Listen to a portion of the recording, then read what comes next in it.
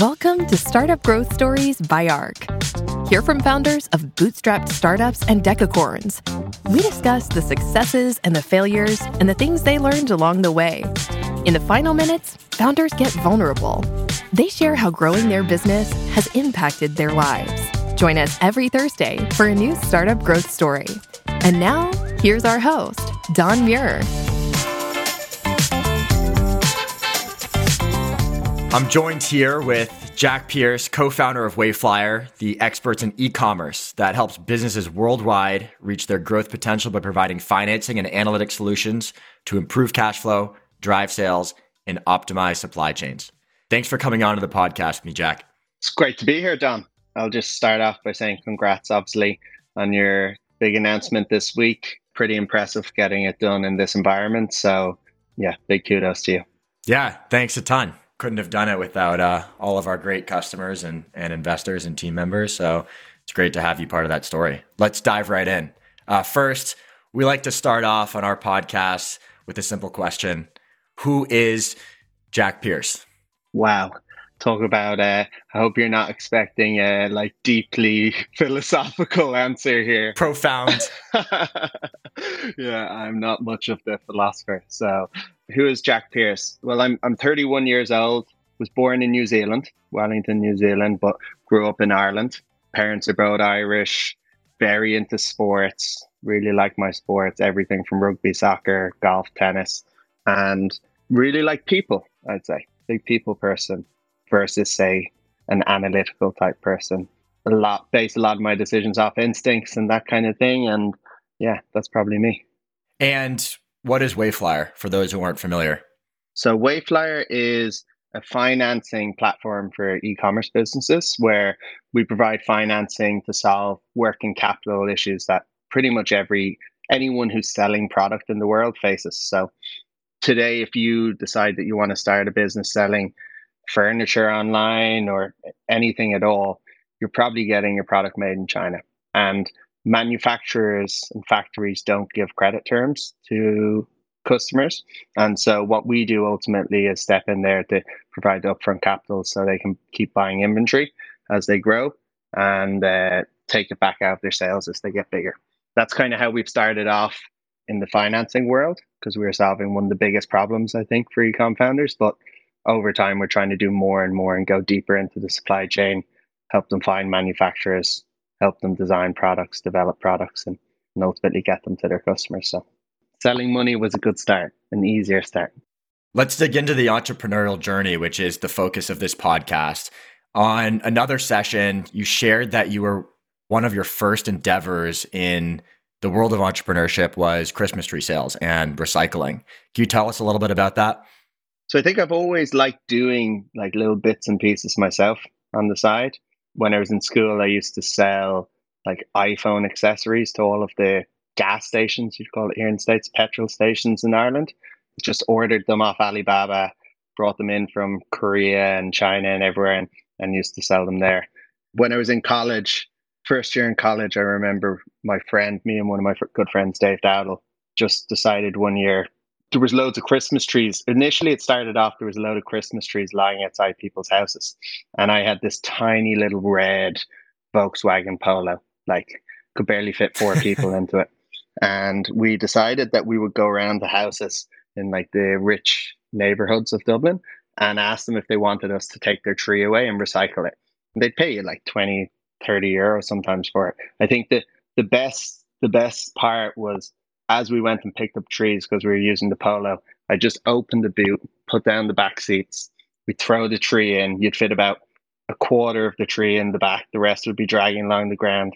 And as you'd look over to the house, there'd be a whole family gathered in the living room, looking outside going, what are these two plonkers doing? They don't even have a van. And so we did that one year just kind of for fun, from maybe December 28th we went back to college. And then the next year we set up a business where we actually started delivering Christmas trees. We would recycle them afterwards. And we did that for 5 years. Two brothers of mine took it over after. We kind of moved on and got real jobs, let's call it. And I still get texts to my phone every year asking if we're still doing trees. So it's that's always a bit of excitement. It sounds like quite the business, and it's a great story. Do you think that you've always wanted to be an entrepreneur? I'm 31, so probably over the last 10 years, entrepreneurship and startups have become kind of dinner table talk, let's call it. They were kind of become known in the public forum. And prior to that, I'm not sure I ever said, hey, I'm going to go start a tech company or be an entrepreneur. I've always been pretty ambitious, and I'm a big risk taker. Like I love taking risks. And I think it's probably those traits more than anything that lead to entrepreneurship rather than necessarily knowing when you're 21, hey, I know exactly, I didn't have a clue what I wanted to do, but I knew for sure that I think those traits lead to it most of the time. What about yourself, Dan? Yeah, I mean, similar answer, right? I come from an East Coast finance background. I've loved rolling up my sleeves and starting things from scratch, and I have a history of doing that throughout my academic and personal life prior to starting this company. But I followed a more traditional path in consulting and private equity. Passionate about finance, and finally saw an opportunity to combine those competing interests and start ARC, combining my passion for finance with a long held desire to start something myself. Love it. On that note, I'd actually love to hear the founding story of Wayflyer. I mean, what was the idea behind Wayflyer, and where did you and your co-founder meet? Myself and Aidan are both from Ireland. I grew up in Dublin and Aidan grew up down in Cork. But it was actually in my previous job before Wayflyer that the kind of idea came about. So I was working between San Fran and China for a company called PCH. And PCH was started by this Irish entrepreneur called Liam Casey, really successful business. They would have developed and manufactured all of Fitbit's products and GoPro products and a lot of like Philip Morris's electric cigarettes. They did a lot of secondary Apple products for a long time. And it was during that time that I probably got my first real insight into tech entrepreneurship. Spent a lot of time in San Fran, started seeing what people were doing from all over the world, and I'd say got hooked. And at the time we raised some money through a fund, and we were investing in different businesses. We had an accelerator in PCH where people would come in with ideas, and we would spend 4 months developing prototypes and getting them ready to pitch ultimately. And when we would work with businesses, if they were raising 5 million, a lot of the time 3 million of it was just going purely into inventory. And what we used to do was we would go to their factory in China that they were using, and because PCH had a really good name, we would negotiate with that factory. So we'd be able to get our companies we invest in like 90 days, a lot of the time, credit terms. And that just changed the working capital cycle entirely, where now they're selling before ultimately they need to pay for their goods. And now we could give them less money, we'd get in a lower valuation, but we would bring that benefit of credit ultimately to them. And that was super. But when you can only invest in, there was two of us, you can only invest in a certain number of companies a year. You can only negotiate with a certain number of factories. And it was really that idea of how do we expand this out and do this for everyone? Because everyone has that same issue. And at the time I met Aidan, and Aidan had his second business. He's very much an engineer background, data analytics background. His first company used to do data analytics training for a lot of the big consulting firms like BCG, Ernst & Young, teaching them how to use Excel and Tableau and all these business intelligence tools. And he started that, he sold that, he set up Conjura. Conjura does marketing analytics for online businesses. And it was really from initially talking to him about an investment where I saw how much data they were gathering on these businesses and how well they understood these online e-com businesses, that I had the idea of, hey, why don't we take this analytics tool and the deep understanding of what's good and what's bad, and instead of using it to give advice on marketing, let's use it to make assessments from an underwriting standpoint to decide who we give money to. And yeah, that was really where it started. So we met Christmas 2018, January 2019, spent a few months kind of floating the idea, thinking about it, and kicked off raising money in maybe the summer, June 2019, and started the company in September. So it's been a bit of a whirlwind since then. Love it. And within that story, what was there one identifiable aha moment where you said, this is going to work. We can take this concept and scale it into a venture backable business? I think when we started, we knew we had something because I'd been working in the world for a while. So we knew that this was a problem ultimately to solve. And we didn't really have that aha moment. And by the way, I always thought it was going to work. Maybe that's just the nature of entrepreneurs and being incredibly optimistic at all times. Very necessary trait. Yeah. Right. But we started giving out money in March 2020. So we spent about 6 months, 7 months building out the platform, started giving out money in March 2020, right into the pandemic. But it was probably May, like we gave out like 600,000. Then it jumped the next month. We did 2 million. Next month we did 6 million. It was probably around May where we just went, oh shit, this thing can get big quick. It was just me ultimately outbounding people and talking to them and getting them on. And it was so easy to sign up customers. Like selling money is a great thing to sell. So it is. And so that was probably when we first went, wow, this can really get big quick. What was it like selling to closing your first deal, your first customer? Do you remember that initial interaction? And did they know that they were the first customer? How can you walk me through that? They definitely did not know they were our first customer. I definitely was telling them we were working with hundreds of customers. We've been doing this for a long time. No, it was, our first proper customer was a business called Amber Eyewear. It's spelled AMBR. And this guy, Dan Nugent, who's Irish, had set it up. And it was Christmas 2019. So it started in September. And he had set up a pop-up store for Christmas in Dublin. And I literally had seen online that he'd set up a pop-up store. I bought some of his blue light glasses and I walked over to his store, like walked in there. Dan was there, started talking to him, asked him if he wanted money for inventory. And I went back to that store every day for like 4 days in a row because he thought I was completely making it up. He was like, this guy is a complete con artist. Why does he want to give me money? I don't even know who he is. And that was our first. We gave him 10 grand. I remember he paid it back really quickly. We ended up giving him subsequent advance after advance after advance. He was our first customer video after that. And he actually now works with me on all of our new bets and our new products. He still runs Amber Eyewear with his fiance. And yeah, we work together day in, day out. So it's really cool. That's incredible. That's a really great story. So there's you, there's Aid, and it sounds like there's some other early folks involved. Who was the initial tribe that supported you in your journey to get Wayflyer off the ground? Yeah, geez. And by tribe, are you talking about from the investment standpoint? Do you mean the early employees or a bit of both? I mean more for you personally, at least here at ARC. There's a couple of folks, whether it's the GP of our seed investor or, your employee number one, or maybe a significant other in your personal life. But from conversations with other founders, we found that there's typically a couple of folks who are really meaningful outside of even the co-founder team. Yeah, of course.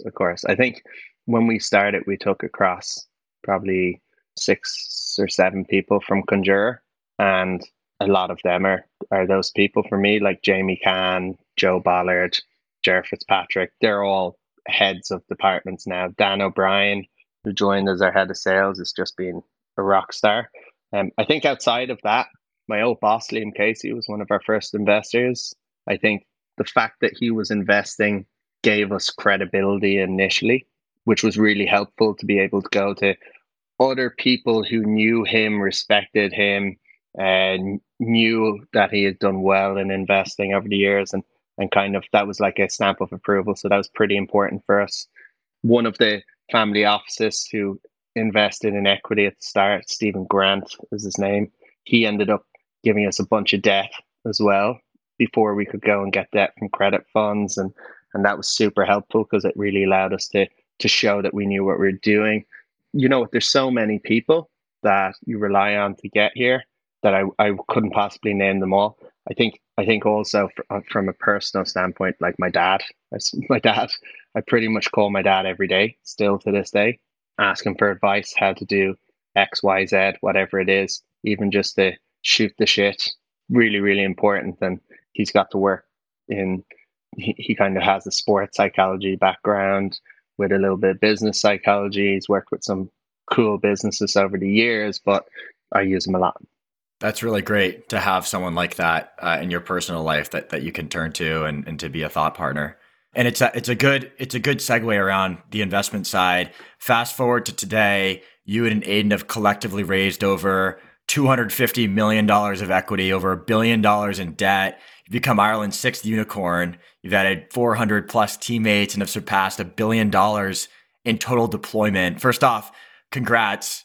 It's incredible to see such amazing traction over the past 12 months. And in particular, talk to us about the experience of trying to plan for all that growth while simultaneously planning your capital market strategy and actually raising that capital. Can you talk about that experience?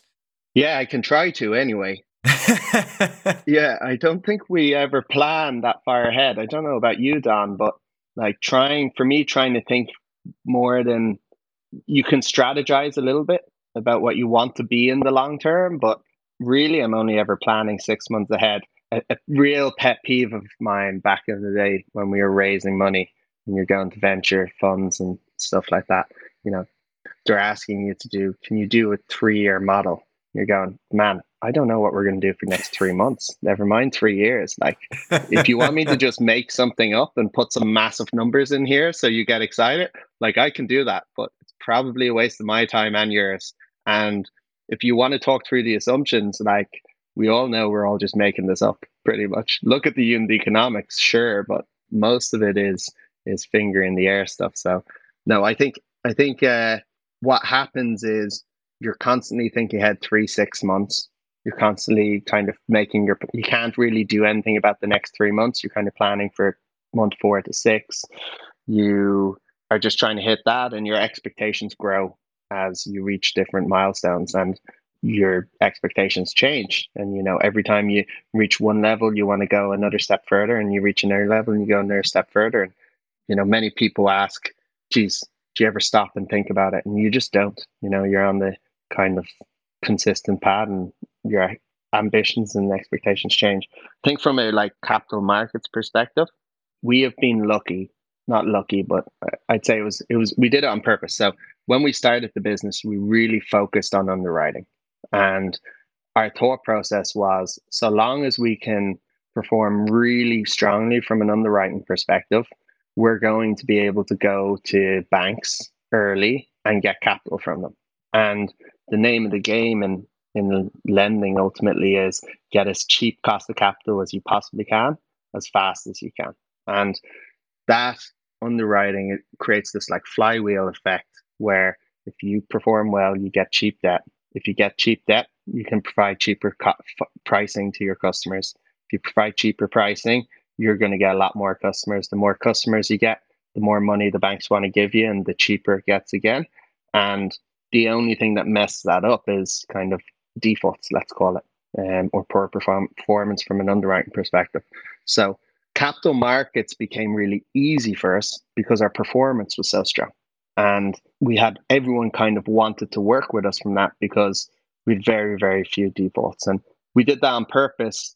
It's lucky it worked out as well as it did, but making our life easy was kind of at the core of it, let's say.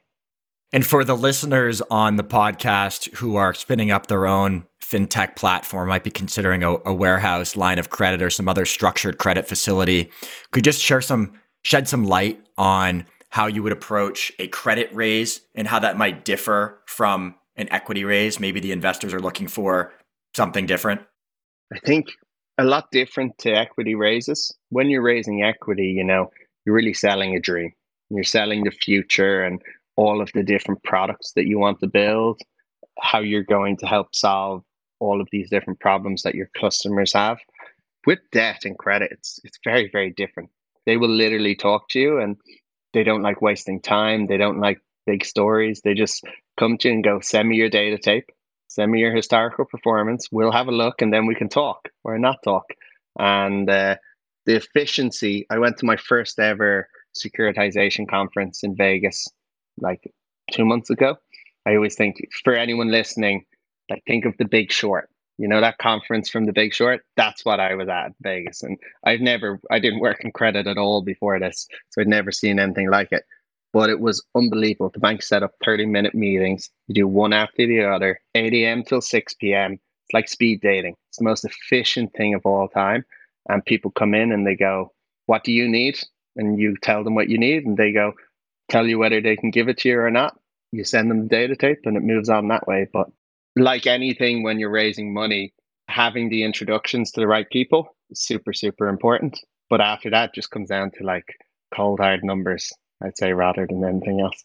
Yeah, makes a ton of sense. Thanks for that. Moving away from fundraising a bit, a lot of the listeners on this podcast are first-time founders starting their first company, trying to raise seed capital.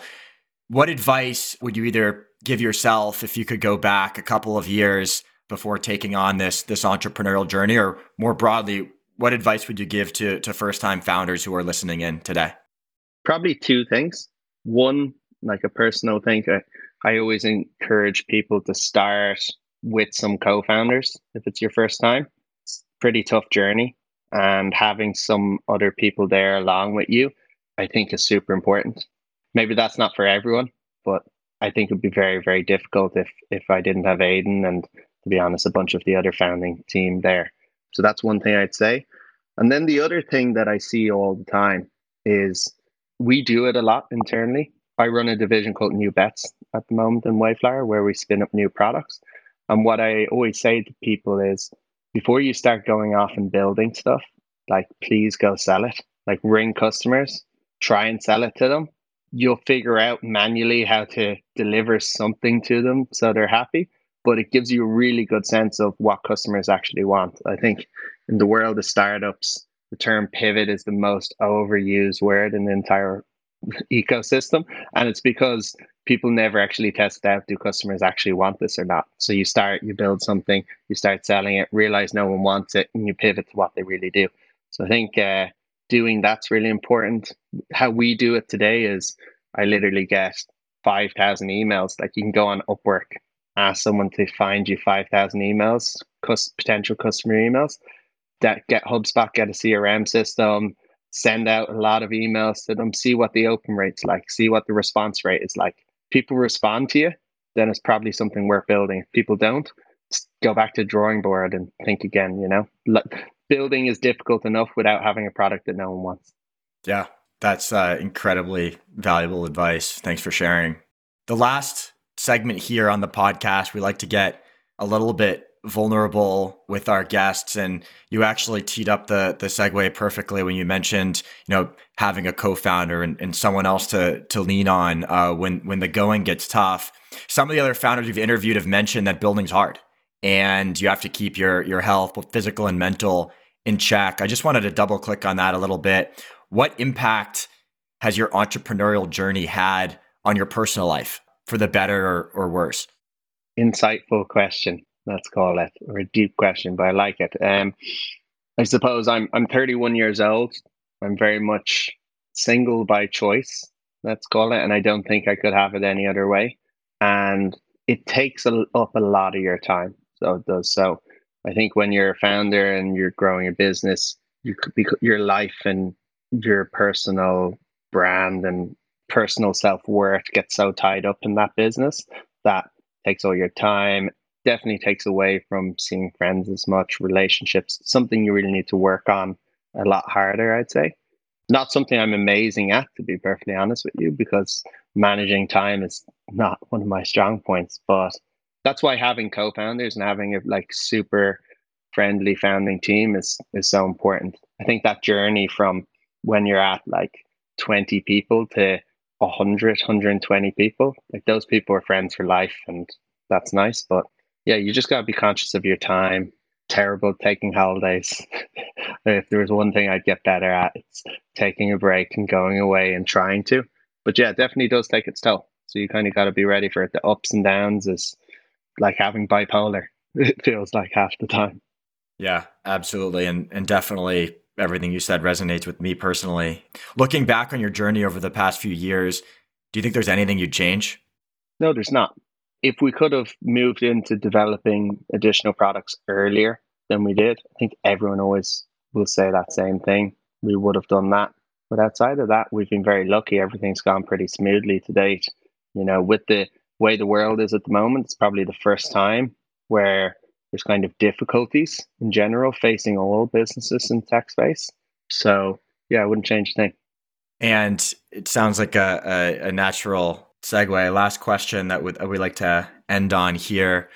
Looks like there's been lots of peaks, maybe some soft spots as well. Reflecting back, I mean, would you do it all over again if you had the opportunity?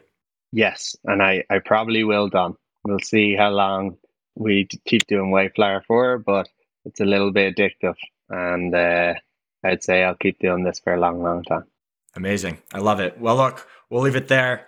Jack Pierse, thank you very much for taking the time. We really got some insights here, and excited to share this with the world, and you can help other founders grow on their own entrepreneurial journey, both personally and professionally. So thanks for sharing your story with us, Jack.